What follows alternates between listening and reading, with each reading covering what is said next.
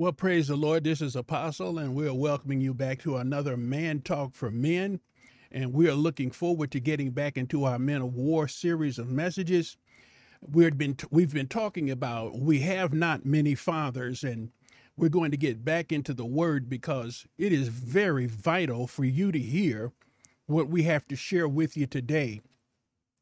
And I want to share with you some important words that God gives us because we as men have a tremendous responsibility that God has placed upon us. And He wants you and I to walk in the revelation of this word. So we're going to get right into the word, and we're going to see what the Holy Ghost has to say as we talk about another role that a father must play.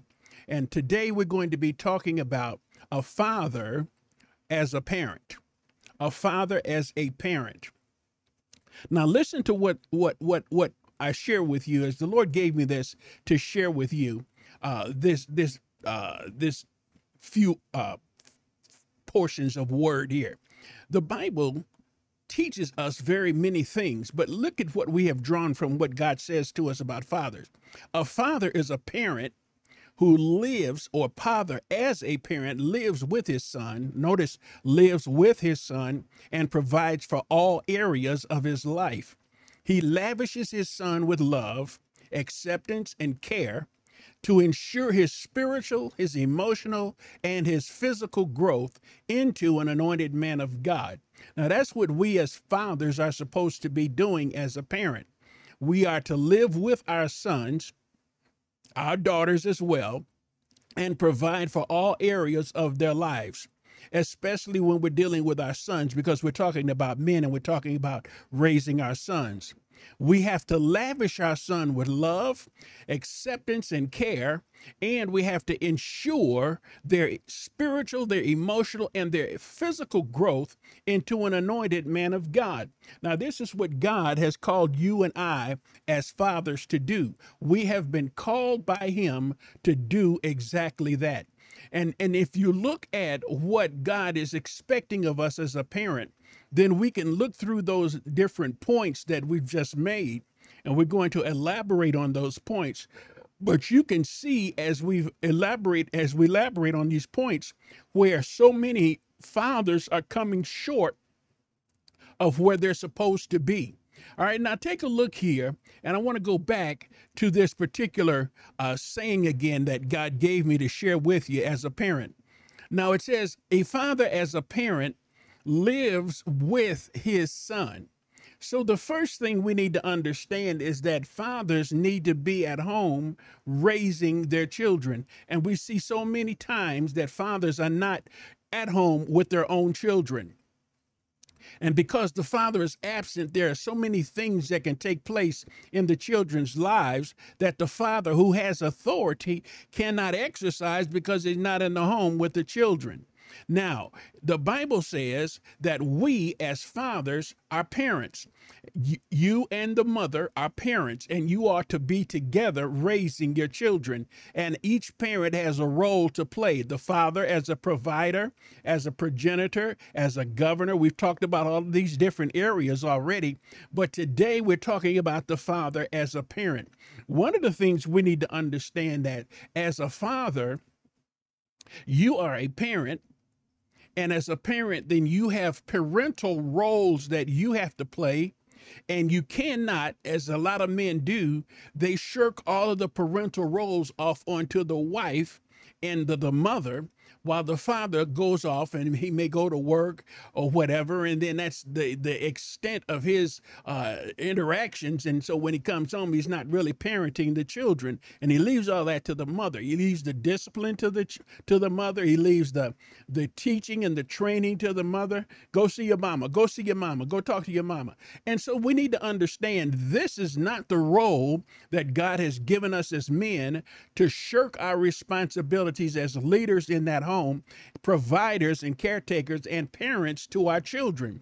We as fathers have a tremendous responsibility of parenting our children. And we're going to see that as we get into the word. So let's go to the book of Hebrews chapter 13. And we'll launch off from here.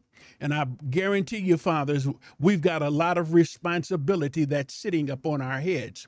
Now, notice what the Bible says here in verse 5 and verse 6. It says, let your conversation be without covetousness, and be content with such things as you have. For he hath said, I will never leave thee nor forsake thee, so that we may boldly say, the Lord is my helper, and I will not fear what man shall do unto me. Now, the Bible says, this is what God's word is telling us as fathers, that your conversation should be without covetousness. And we're going to talk about all of this because this is very interesting.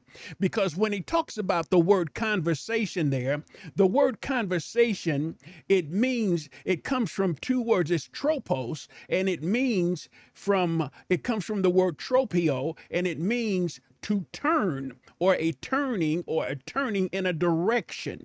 And so we need to understand that this word means to turn, or to turn in a direction. Now, notice what it talks about when it talks about this turning. It's a turning of your mind, a turning of your life, a turning of your manner and mode of thinking and feeling and acting.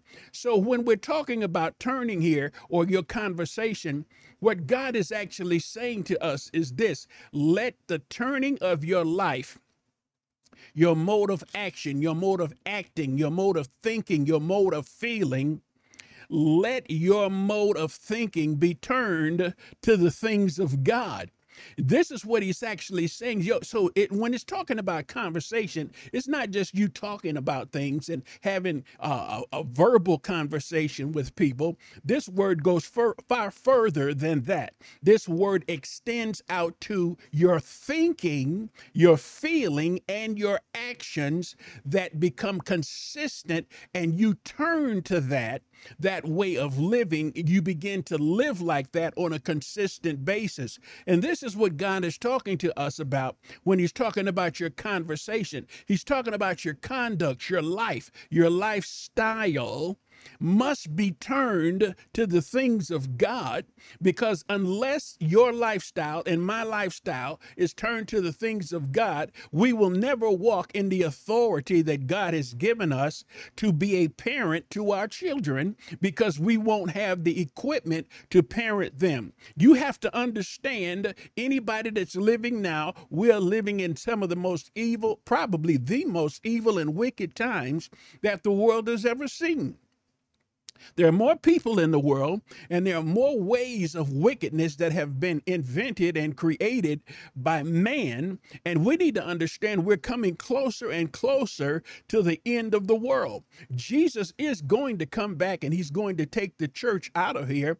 The Bible talks about how Satan knows that he has but a short time, and he is increasing his attacks as well.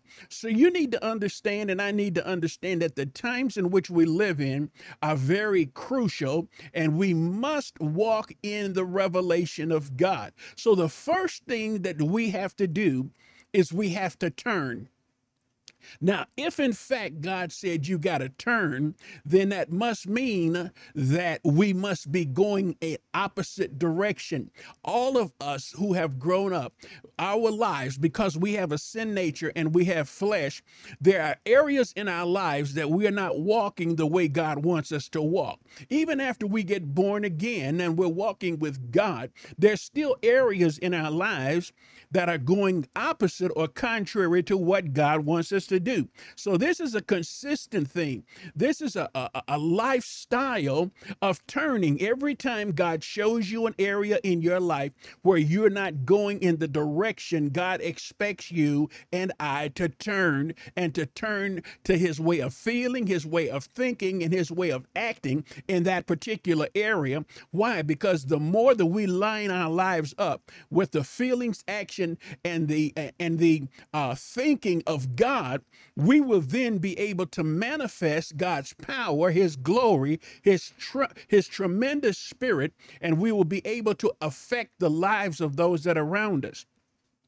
So it behooves us to understand these instructions that we are being given. So now the first thing he says, you must turn. Now, here's the problem with this.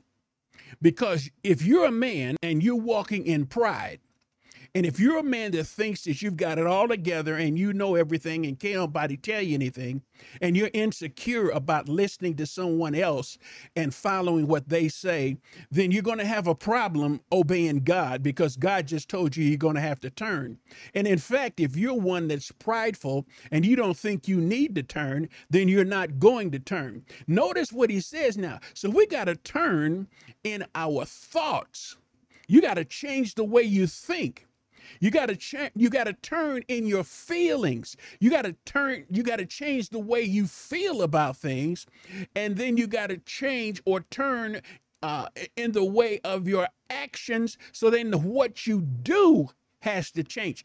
God is calling for a complete metamorphosis of our way of living, to turn away from the wickedness of the world.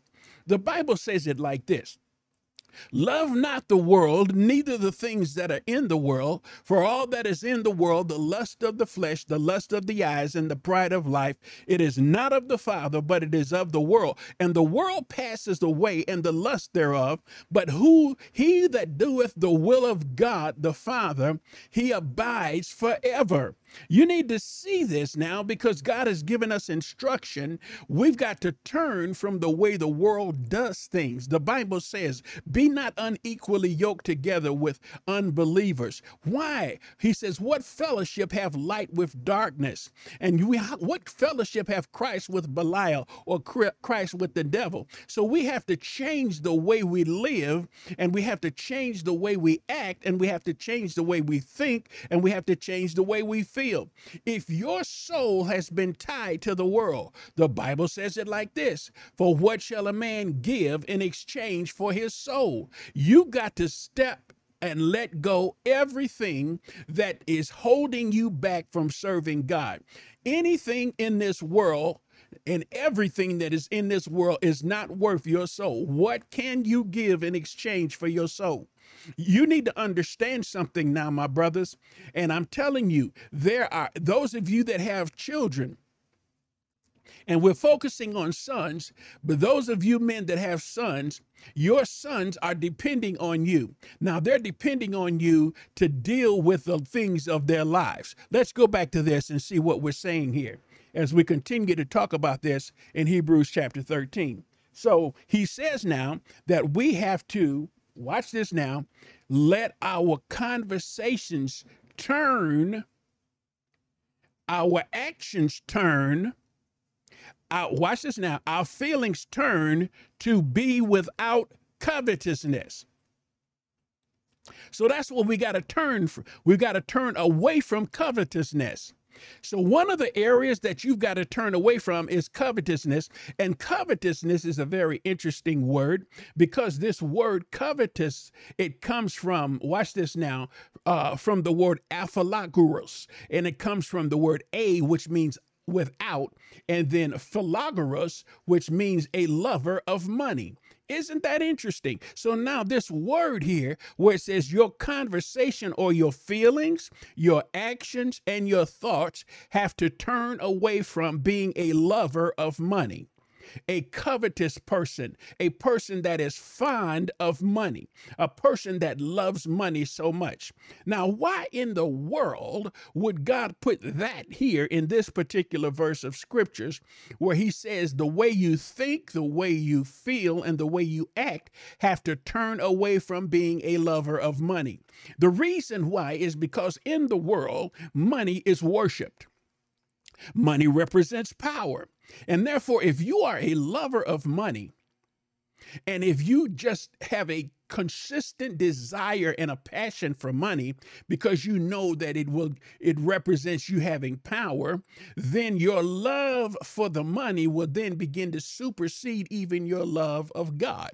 It will supersede your love of your family, because we find many people now, and especially men, who will love money so much that their love for money has tied them into seeking after the money. And so they will do things to try try to get money because of their love. The Bible says, for the love of money is the root of all evil. Notice now, the love of money. This is what he's talking about here. You cannot be a lover of money, because if you're a lover of money, then that is the root of all evil. Loving money is the root of all evil. You need to understand that money is a commodity. Money is not a person. And a lot of times people look at money as their savior. If I just get enough money, the money will be the savior of my life. I can get the kind of car I want, the house I want, the clothes I want, the vacations I want, the food I want to eat, and everything else. And so the money becomes your God. And when it becomes your God, it becomes your savior. When it becomes your savior, it becomes your idol. And that's what you're worshiping. That's why God said you've got to turn your thinking, your feeling, and your action away from loving money. Because when you start feeling money and you start loving money, and you start thinking money and you start going after money in ways that you should not, then the money becomes the biggest hindrance to you. Men have walked away from their families because they love money. The love of money causes people to gamble. Men have gambled away their houses, their families have ended, their marriages have ended in divorce. They've gambled away their homes, their cars, their finances. Because they love money so much, they want to win more and more. And the more that they go after it, the deeper they get into it. And instead of winning, they keep losing. Men love money so much that money becomes the primary object in their life. See, your conversation cannot be a person who is a lover of money. And so when you love money the way that God is saying, don't do that, when God says turn away from that kind of life, see, when you love money like that, then you'll do whatever it takes to get the money. This is why people steal. This is why people rob banks. This is why people kill other people. You need to understand, all because they want money so bad. This is why men take on 6 and 7 jobs, or they'll work in a position where they'll work 80 and 90 hours a week, and they're always at work, and they're never with their families because they love money. They've got to make that money. They got to get the next big deal. They've got to get the next big closure. They got to get the next big sale, when in essence, you're spending all of that time away from your home. You're spending all that time away from your wife and your children, and you're spending that time lusting after money. That's the whole key, because the more prosperous your business becomes, the more money you'll have.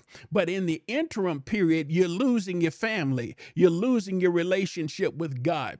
People will become, because they love money so much, they can become very stingy with money.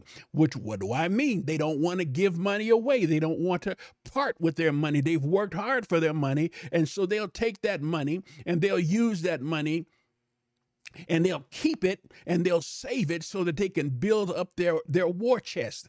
And so they don't want to give their money, which then enters into their relationship with God. Because when God calls us as Christians to come to church and to worship him, one of the areas that we're supposed to worship God is in tithe and in offering. Tithes is 10% of your gross income that you bring. So now a person that loves money is not going to want to part with 10% of their gross income. See, if you're making $100,000 a year, then God expects you to tithe $10,000 of that $100,000 into the ministry. That's just for the tithe. Then God says we need to honor him in tithe and offering, and your offering is what you give over and above your tithe. You need to see what God is trying to get you to understand. And so your offering should be somewhere near what the same thing your tithe is, because you're loving God. See, the offering is how much you love God and how much you appreciate God. The tithe is not really a love offering. It's a love offering because you love God and you're obeying from him. But the tithe is what God tells you need to give. You have to give because that's not really yours. The tenth, the first tenth of the finances that God has blessed you with is God's, and he wants you to give that back to him. But then you make a decision by the way you think, by the way you feel, and by the way you act, by turning to God. Then you will give offerings based on how much you love God, how much you honor God, and how much you want to invest in the kingdom of God.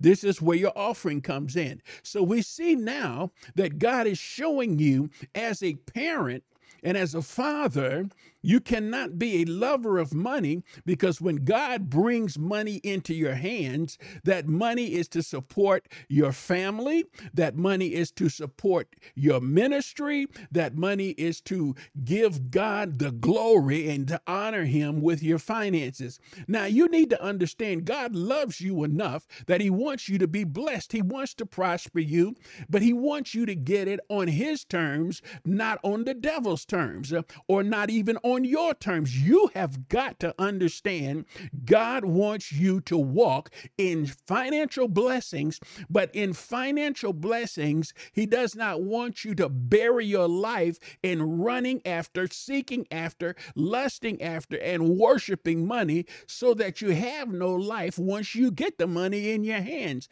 Because by the time you get home, you're too tired to do anything, and you only can go to sleep and get back up so you can beat it back into the office or beat it back onto your job, whatever job you're working, so that you can make more money. More money causes more trouble. And you need to understand that. And the reason why I say more money causes more trouble, more money when you're going after the money the devil's way.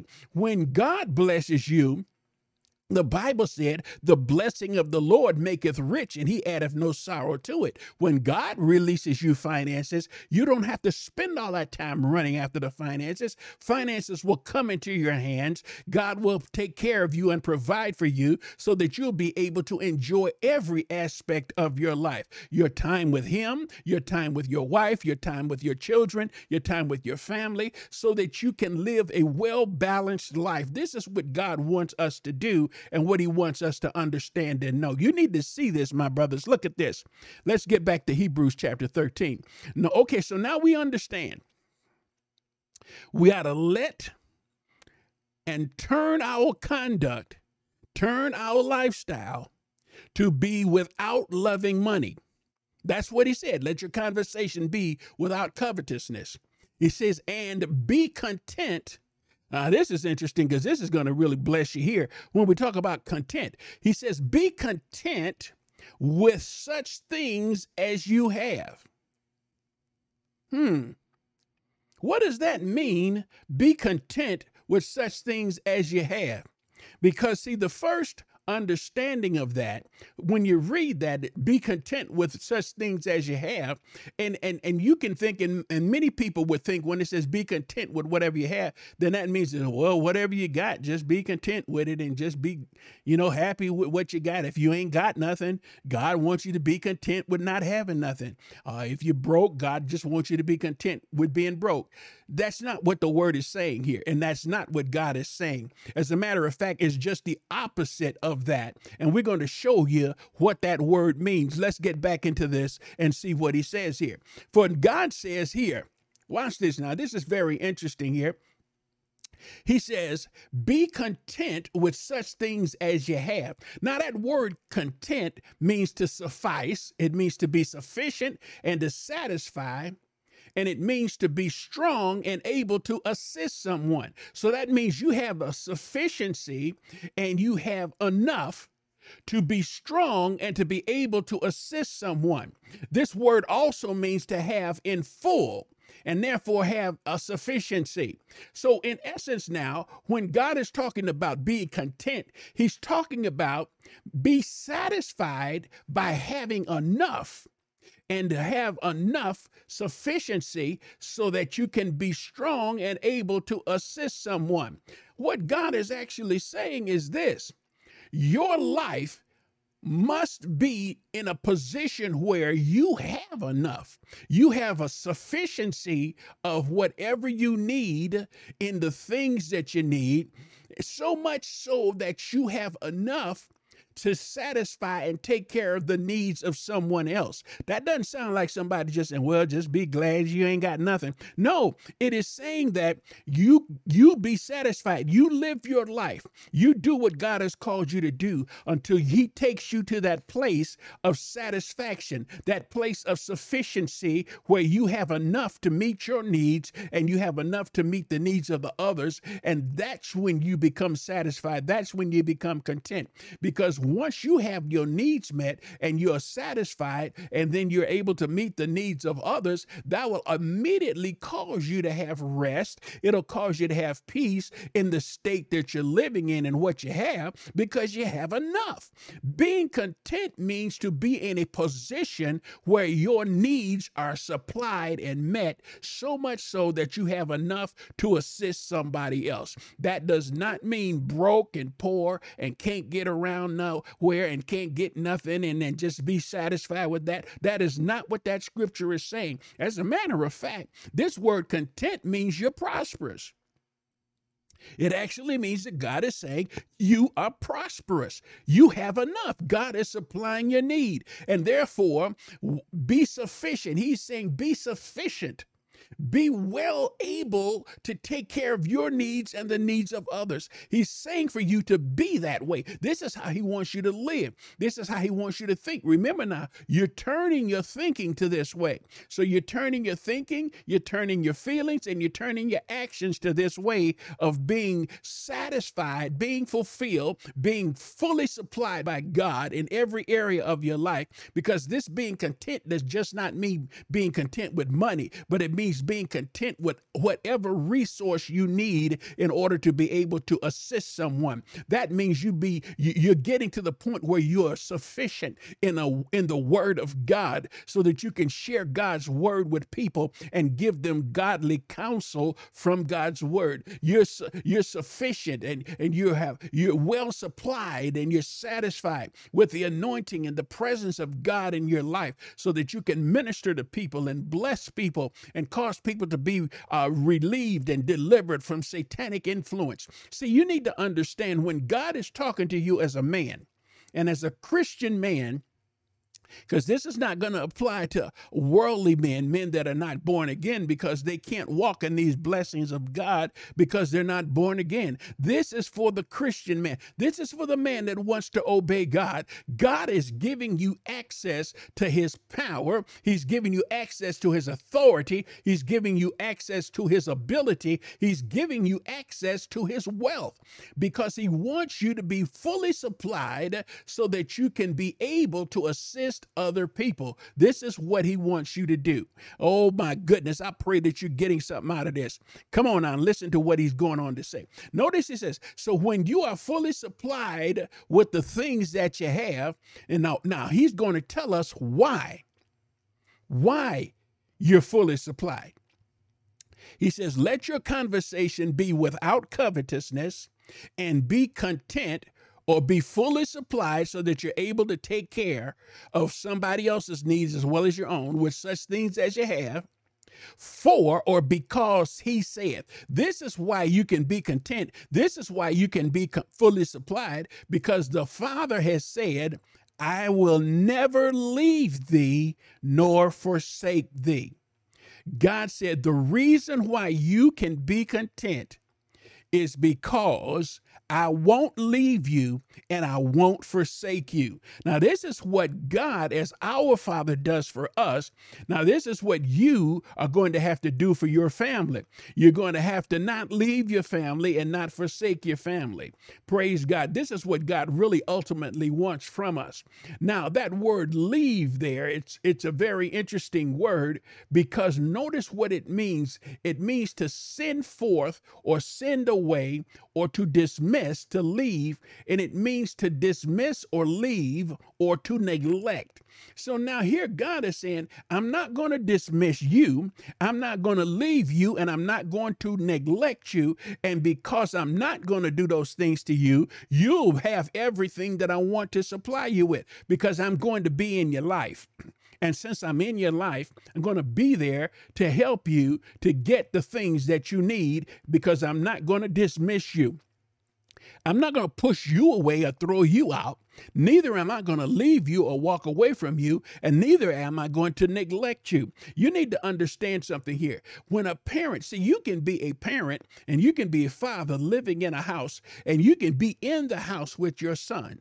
You can be in the house with your family, and you can dismiss them. Yes, you can, by putting them out of your life, putting them out of your thoughts, and you only do what you want to do, and you live selfishly, even though you're in the house, but you've dismissed them. They can't come to you. They can't approach you. They can't ask you for anything, and everything is yours, and your life is your life, and then they're off compartmentalized. And well, that's when you dismiss someone, and then you don't give any thought, you don't give any compassion to what they think. You dismiss their thinking, you pass it off, and it only matters what you feel or what you think. That's what it means to dismiss. But then he also talks about leaving. This is where you actually physically get up and leave. And you can walk out of your house and you can leave your children. You can leave your family. And this is what God is saying. I will never leave you. I'll never walk away from you. I'm not going to leave you homeless. I'm not going to leave you parentless. I'm not going to walk away from you. How many fathers have walked out of the homes where the children are and they've left their children? And I'm going to break that down a little bit more too, because we need to understand some things about this as men. You need to understand, men. See, when you have children, that means that you've had a relationship with a woman in your life. And what we need to understand, and this is how we all of us men need to turn, and we need to turn our thinking, our feeling, and our actions to God. Because when you're growing up and you're starting to grow up, I'm telling you, you'll be tempted by the devil to get in all kinds of relationships. And God wants you to have a godly way of dealing with your relationships, especially when it comes to you as a man dealing with a woman, and especially when you as a man want to get married.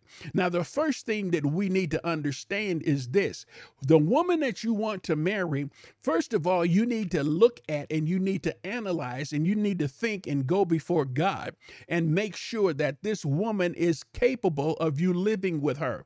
I want you to understand that. She has to be capable of you living with her. You have to see that you're able to live with her, and that you have to see how she is, how she's made up, how her lifestyle is, how she was raised, how she thinks. You need to understand all these things before you get married. And how many men have made the mistake, and how many women have made the mistake, because this also goes for women.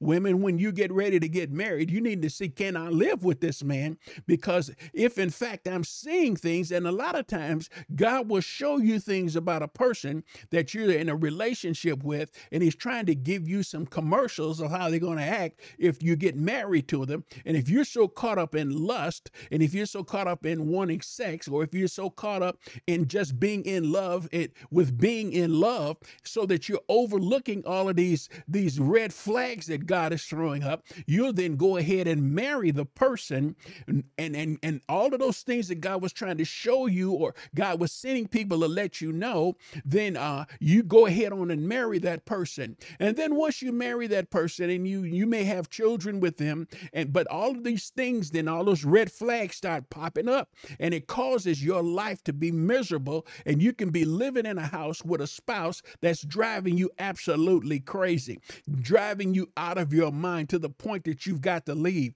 Sometimes it's necessary that you leave because of violence and destruction and just a situation that is untenable for you to stay there. And these things can happen, male and female.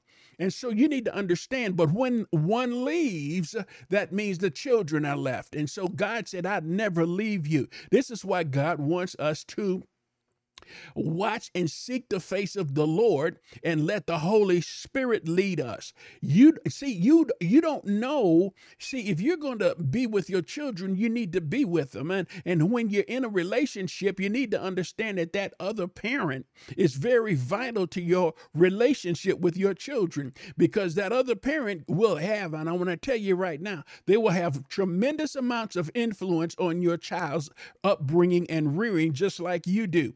And based off of who's got the authority, based off of who's walking in that authority, that is the one that's going to probably win over the affection of the child. And what happens is, because notice now, you're trying to be a Christian and live in a Christian way, but if your spouse is being evil, then what is going to happen is they're going to begin to gravitate to their flesh.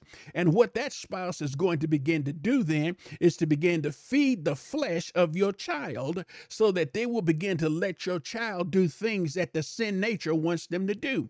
And because the flesh is lusting against the spirit, then if you're a parent and you staying away from home and you're loving money and you're trying to do all these other things, then your spouse is taking your child and driving your child further and further into the lap of Satan, because you're not exercising your authority and your power of God to impart wisdom into your child and to deal with those sinful things that other parent is doing. We have seen this happens over and over and over. Right now, if we could take a poll, it'd probably be 80 to 90% of you could see how some way in your relationship this has happened and you've gone through these things.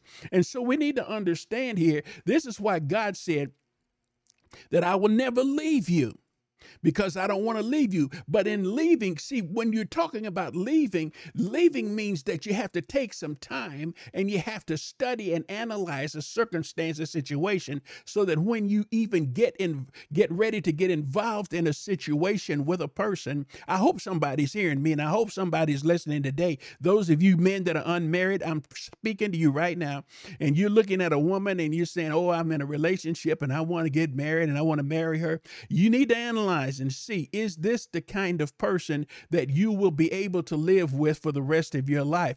What about her characteristics? What about the things and the idiosyncrasies in her life? Are you able to handle that and deal with that? Does she think the way you think? Does she act the way you act? How were you raised? How do you think about money? How do you think about life? How do you think about sex? How do you think about friendships? Come on, somebody, because if your wife is one that had a whole lot of men friends and she wants to keep all of those men friends and all their phone numbers and texting and all of that, then you're going to have a problem in your marriage. The same thing, wives, if your husband has got a lot of women friends and all these women are calling him and they honey and sugar and sweetie and friends and all of that. And I'm telling you, you're going to get tired of that, and because that's going to cause some problems, because I'm going to tell you, some of them friends not going to like the fact that they've lost part of that friendship to the person that you're married to, because you're married to them. And so they can become jealous and begin to try to sabotage your relationship and try to usurp authority over your spouse so that they can have more of your spouse in their life like they used to. See, I'm telling you, you need to understand there are some things here that you need to look at. And all of these areas will cause you to leave your family. And so you need to deal with these things before you actually get a family, because you may be preventing yourself from getting into some hardship relationships that will cause you to suffer, and eventually down the line, it will cause your children to suffer. Notice he says, I'll never leave thee. I'll never leave thee. I'll never leave thee. I'll never leave thee. And then it says neglect.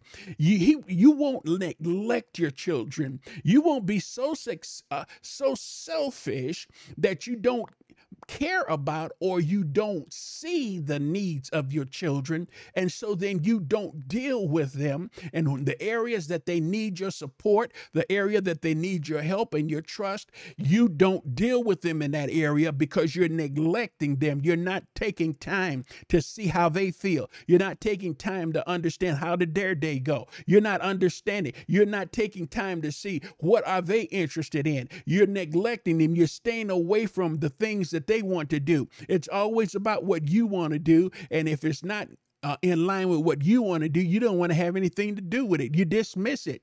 You leave it. You walk away from it. And so your son that you're neglecting can feel bad. Now, let me show you something. What does leaving a person do to that person's identity, What does it do to their self-esteem, and what does it do to their protection and their comfort? So if, in fact, if you're a father and you leave your son, what does that do to your son's self-esteem, your son's identity? Because that son is looking at, my father left me. So then the child feels abandoned. And they feel that there was something about them that was distasteful to the father, so that the father walked away from them. Their self-esteem can then be damaged because they begin to, and the devil will help them to feel bad about themselves and saying, well, there was something wrong with you. That's why your father left you. That's why your dad left you. That's why he walked away from you, because there was something wrong with you. And so you're just not enough for to be loved by your father. Then what about the protection? Since you've left your children, you can't protect them from the attacks of the devil. You can't protect them from what Satan is doing in their lives. You can't protect them from what other people are doing in their lives. There may be somebody bullying them at school, but you can't protect them because you're nowhere to be found, because you've left them, you've dismissed them, and you've forsaken them. And we're going to talk about forsaking them in a minute. And so then we also see, where's their comfort? They don't have any comfort. How can they be comforted? How can they be held and caressed and told that everything's going to be all right? How can they be counseled when you've left, when you've neglected them, and when you've dismissed them and walked away from them? You see, this is what God is sharing with us in this word, see? So he says here, I will never leave you. Can you imagine what would happen to us as Christians if God just walked away from us? And if he dismissed us, left us, and neglected us? We would just by all means be the most depressed and frustrated and suicidal people in the world, because we've given all we had to serve God, and then God turned his back on us and leave us and neglect us and just do nothing and not protect us, not comfort us, not help us, just dismiss us, won't listen to us. He leaves us. He leaves our presence. We don't have his presence anymore. We're neglected. What would that do to your identity? What would that do to your self-esteem? What would that do when he doesn't protect you anymore? What would it do when he won't comfort you anymore? See, this is what God is getting us to see. So he said, I will never leave you nor forsake you. Now that word forsake means to leave you behind in a place or a state. And it means, watch this now, to leave you behind in a place or in a state. Now that's bad. It means to leave you and to desert and to abandon you. And it also means to separate yourself spiritually, it separates yourself physically, and separate yourself emotionally. So this forsaking is bad because it's, first of all, it leaves you behind in a place or a state. What that means is this. When you leave a person and you forsake them, what you actually do is whatever state that they feel because you have left them, you remember the emotions and the self-esteem and the protection and all of that. Now they're neglected. They feel low self-esteem. They feel rejected. They have self-rejection. They have low self-esteem, no self-esteem. They're feeling bad about themselves. So when you forsake them, you leave them in that state of being because you have walked away, and therefore because you've neglected them, you've left them in a state of whatever being they are in. And so they're caught up in a vortex of low self-esteem, hurt, abandonment, loneliness, helplessness, doubt, unbelief, no confidence, feeling unprotected, feeling unwanted, feeling unloved. And that's a state that you leave them in when you leave your family, when you leave your children. And so then they're open for these attacks of the devil to come upon them any kind of way he desires, because this is how the devil loves to deal with people. He loves to get on our weaknesses and then break us in our weaknesses and keep us locked in there in that prison so that we can never come out. And then he can just move around and mess with our minds, mess with our feelings, mess with our lives, so that he can then dominate us, dictate to us, make us his slaves, and force us to do whatever it is he wants us to do as far as bringing him glory. And bringing him glory is to be evil. That's what the devil is trying to do. And so you as a father, God has placed you as a father to your sons, in order to keep and protect your sons from falling into the trap of the devil. And that's what forsaking will do. You leave them in a state. And that's a bad way to be. A state of frustration, a state of abandonment, a state of loneliness, helplessness, low self-esteem, self-hatred, rejection, self-rejection. And so all of these things are building up: insecurity, fear, doubt, unbelief, frustration, hopelessness, helplessness. And so when they're in that state that you've left them in, because you're not there to comfort them, you're not there to help them through, because you've forsaken them and neglected them, then they're fair game for the devil to take control of them. And this is what God wants you to understand and what God wants you to see. Go back to there again and see. So this is what we're seeing here. So he says, I will never leave you, neither will I forsake you. You do not want to be forsaken. You do not want to be left, not as a child. Because when your parent does that for you, they've just set you up to be jacked up. And the other part about this too is when you as a father will leave your son or reject your son, and your son is out there in a state and they're looking for acceptance, this is many times why sons will get into gangs.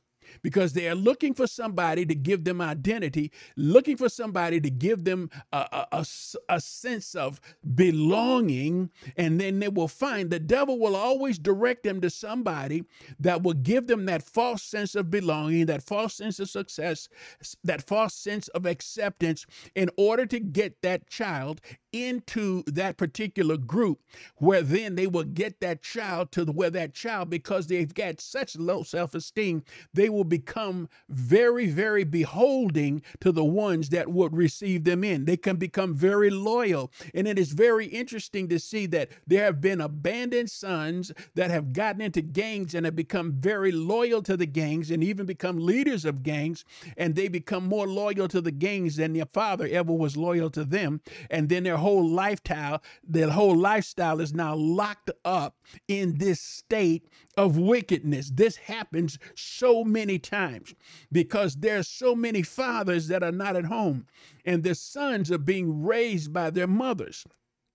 You got to listen to this. You got to understand, when you as a father forsake your son, then you leave your son in a state where he's going to be raised by women. You need to see what I'm saying here is because you need to understand the reason why God has a man in the family with his son is because his son needs to see the example of what a real man is. And we're going to get into that later on in the series as we talk about being in the image of the Father, where you will give them the identity of what a real man is. But suffice it to say right now, what happens is unless you are there, you will not be able to minister to your son. And so then he will get used to gravitating to the women in the house, gravitating, watch this now, to the female leadership. And the woman and the mother is not a man. Now, she will do the best she can, and God bless the mothers that have taken their sons and have loved them because the father wasn't there. And so God gives her grace to be able to meet some of the needs, but it would be so much better if the father was there so that he could pour into the sons, because sometimes the son, because they're around women all the time, because there are no men in their life, the sons will become effeminate acting. Now, they may not be homosexual, but they will take on the mannerisms and the talking and the gestures of being feminine, and then they will begin to act like that, even though they're not. But then when somebody looks at them, they will say they must be effeminate, they must be gay because of how they talk, when in essence, that's just how they were trained, because that was the environment they were brought up in. But then some can actually go over into homosexuality because of the way they've been treated by their fathers. You need to understand this. See, when we as fathers are in a home, you got to understand leaving and forsaking opens your children up to all kinds of attacks of the devil. And they're fair game for the devil to just use them and manipulate them and control them and dominate their lives.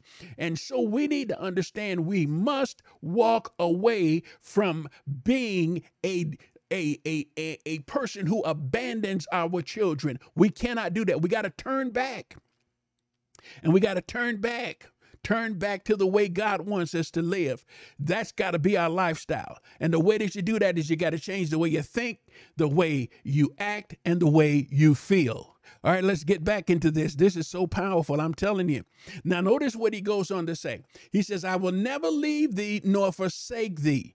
Now, the reason why he said that, he said, I'll never leave you and forsake you, which means then that will, my not leaving you and my not forsaking you causes you to change your conversation. And it also causes you to stop loving money, because I'm going to be there with you, because I'm not going to leave you. And then he says, when I don't leave you and I don't forsake you, in verse 6, it says, so that we may boldly say. So by staying there and by not leaving and by not forsaking, then you cause your sons and your daughters to be able to boldly say, the Lord is my helper.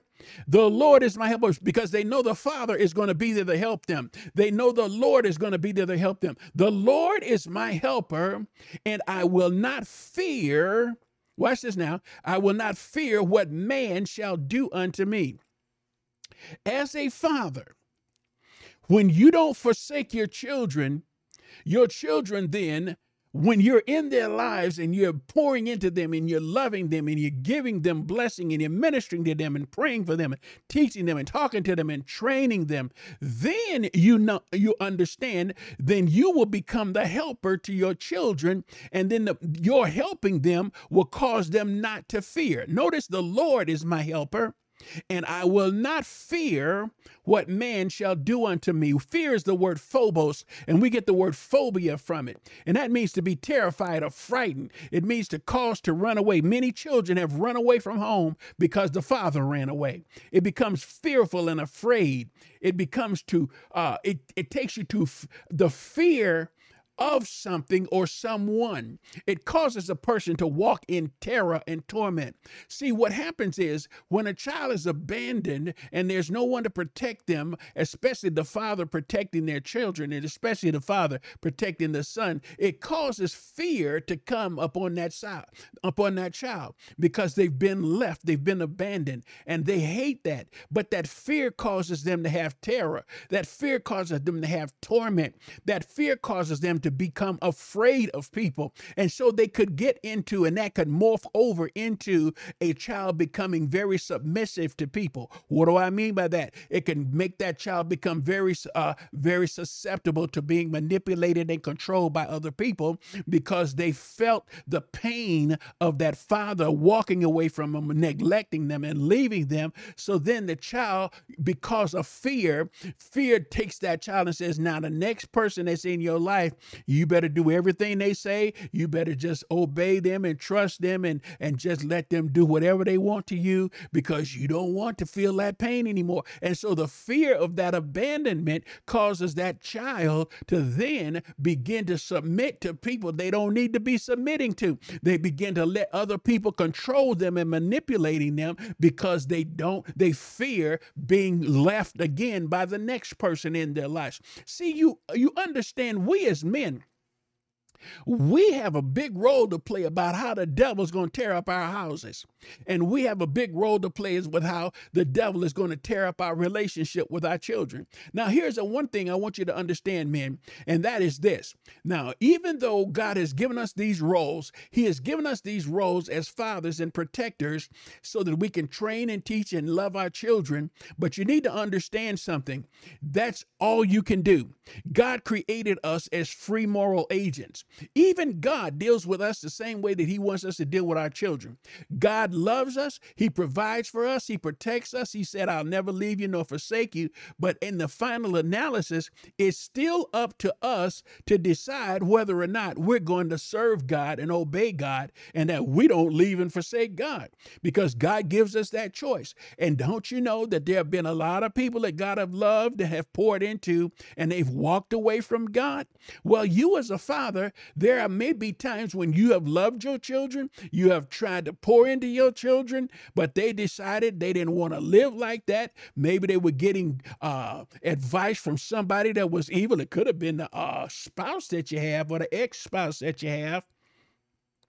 And they're training them the opposite way. And so they don't accept what your love is giving them. They don't accept your teaching and they walk away from you. Well, God is not going to hold you accountable for the child walking away because they have a will of their own. All he wants you to do is be in their lives and prepare the atmosphere for them to be blessed so that they can accept the Lord and walk with God the way that God wants them to live. You need to understand, and I need to understand, this is how God wants you and I to walk and to deal with each other, and how we are to deal with our children, and especially fathers as our sons. Your son needs you. Your son has to be with you. Let's go to the next verse of scripture here. Let's look at John chapter 8.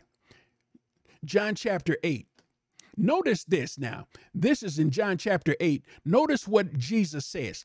Then said Jesus unto them, when you have lifted up the Son of Man, then you shall know that I am he, and that I do nothing of myself, but as my Father has taught me, I speak these things. Notice what the Father does here. The Father, Jesus says, my Father has taught me, and therefore the things that I speak are the things that I was taught of my Father. The word taught is the word didasko, and what it means to teach or instruct by the word of mouth. And it means to, watch this now, the word didasko, when it talks about teaching or instruction, the intent is to influence the other person's understanding that's being taught. Are you understanding this? So that means that the purpose of this is to shape the will of the person that you are teaching by communicating knowledge to them. So in essence now, as a father, you are to teach your children. But your teaching has to be specific.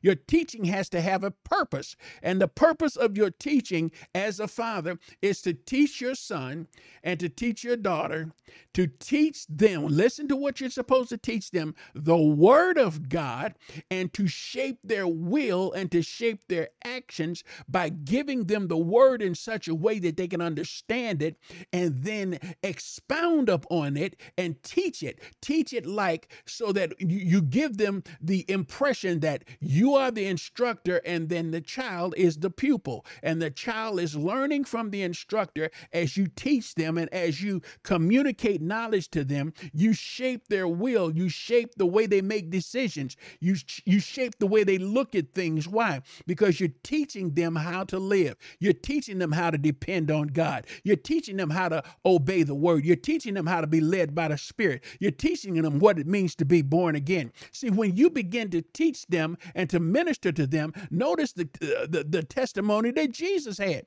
See, this is the testimony that Jesus had.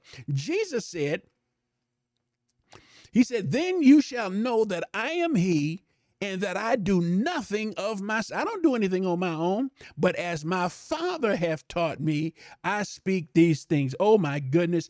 Jesus said, my Father has shaped my will. My Father has taught me. He's trained me. And therefore I speak the things that I have learned from my Father. Last verse of scripture that I want to share with you as we get into father and being a parent. Now we're teaching our children and we're training them and shaping their will by giving them the word, giving them communication, giving them knowledge. Now let's go to John chapter 15, and this is where we'll close off today. In John chapter 15, this is what the Father does to Jesus, and this is what the Father does to us, and then he wants us to do this to our children. Now notice in John 15:4, the word says, abide in me and I in you. As the branch cannot bear fruit of itself except it abide in the vine, no more can you except you abide in me. I am the vine, and you are the branches. He that abideth in me, and I in him, the same bringeth forth much fruit. For without me, you can do nothing. You see that? The Father, God, says, without me, you can do nothing. Nothing that will benefit you in the kingdom. So you can do stuff, but you'll be doing it by the devil. But God says, no, without me, everything that has anything to pertain to the kingdom of God, you can do nothing. If a man abide not in me, he is cast forth as a branch. Oh, so now there's a penalty for not abiding in the Father. He's cast forth as a branch and is withered, and men gather them and cast them into the fire, and they are burned. If you abide in me, and my words abide in you, you shall ask what you will, and it shall be done unto you. Herein is my Father glorified, that you bear much fruit, so shall ye be my disciples. As the Father has loved me, so have I loved you. Continue ye in my love. That word abide there, it talks about dwelling and living. It talks about remaining in a place, and it also talks about remaining in a state or a condition. So when you're living in God, he wants you to live in him and dwell in him in a condition or a state of being blessed, a condition or a state of having a good relationship with God. He wants you to stay in that type of position, and he wants you to remain there forever. Now, notice what God says here. He wants you to remain with him and be united with him in your heart and in your mind and in your will. When God talks about abiding in him, he wants you to live in him, in relationship with him, in your heart, in your mind, in your will. You understand what I'm saying? See, you've got to live in God, because everything that you get and everything that you do has to come from God. As a Christian, anything that is going to benefit our lives in the kingdom of God, it has to come from God. And the way that it has to come from God is this: you have to abide in him. You have to live in him. Remember what Jesus said, abide in me and I in you. He said, you are the branches and I am the vine. In other words, without me, you can do nothing. As long as the branch is connected to the branch draws its strength from the vine, and the vine feeds the branch. The vine nourishes the branch.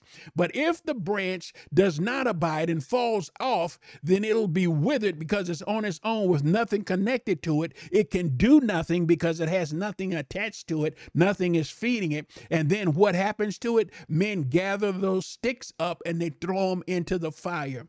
Jesus was saying, when you don't abide in me and I don't abide in you and my words don't abide in me, you're going to fall off a relationship with me, and you're going to fall cast down to the ground. And there you will be without a relationship with God, and your life will be broken and destroyed, and you will be cast into the fire and into the fires of hell, and finally in the great judgment, in the lake of fire. You need to understand, fathers, you have been given a position to serve God by training your sons.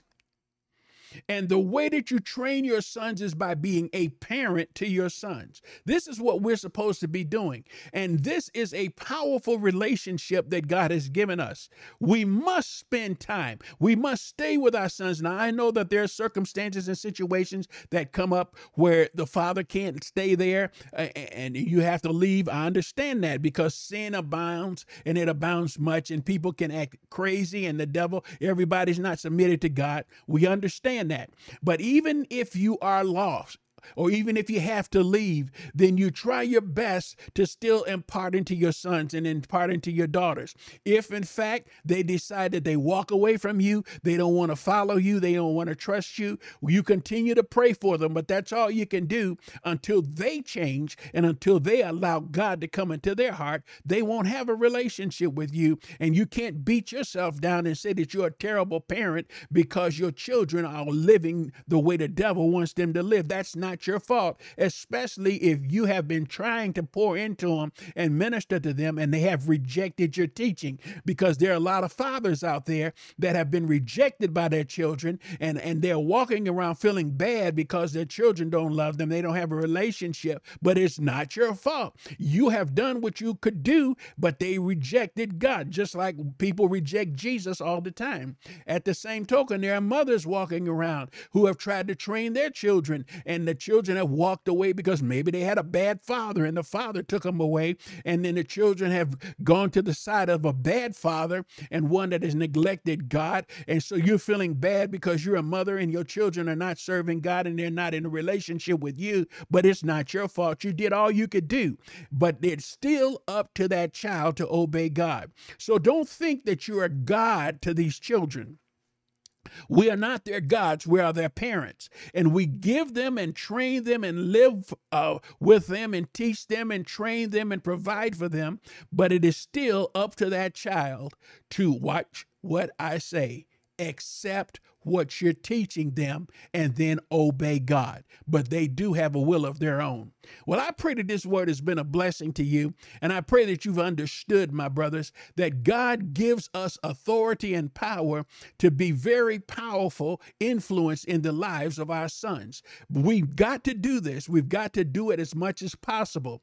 Now, there's always a chance that we're going to have some sons that are going to walk away because they want to serve the devil.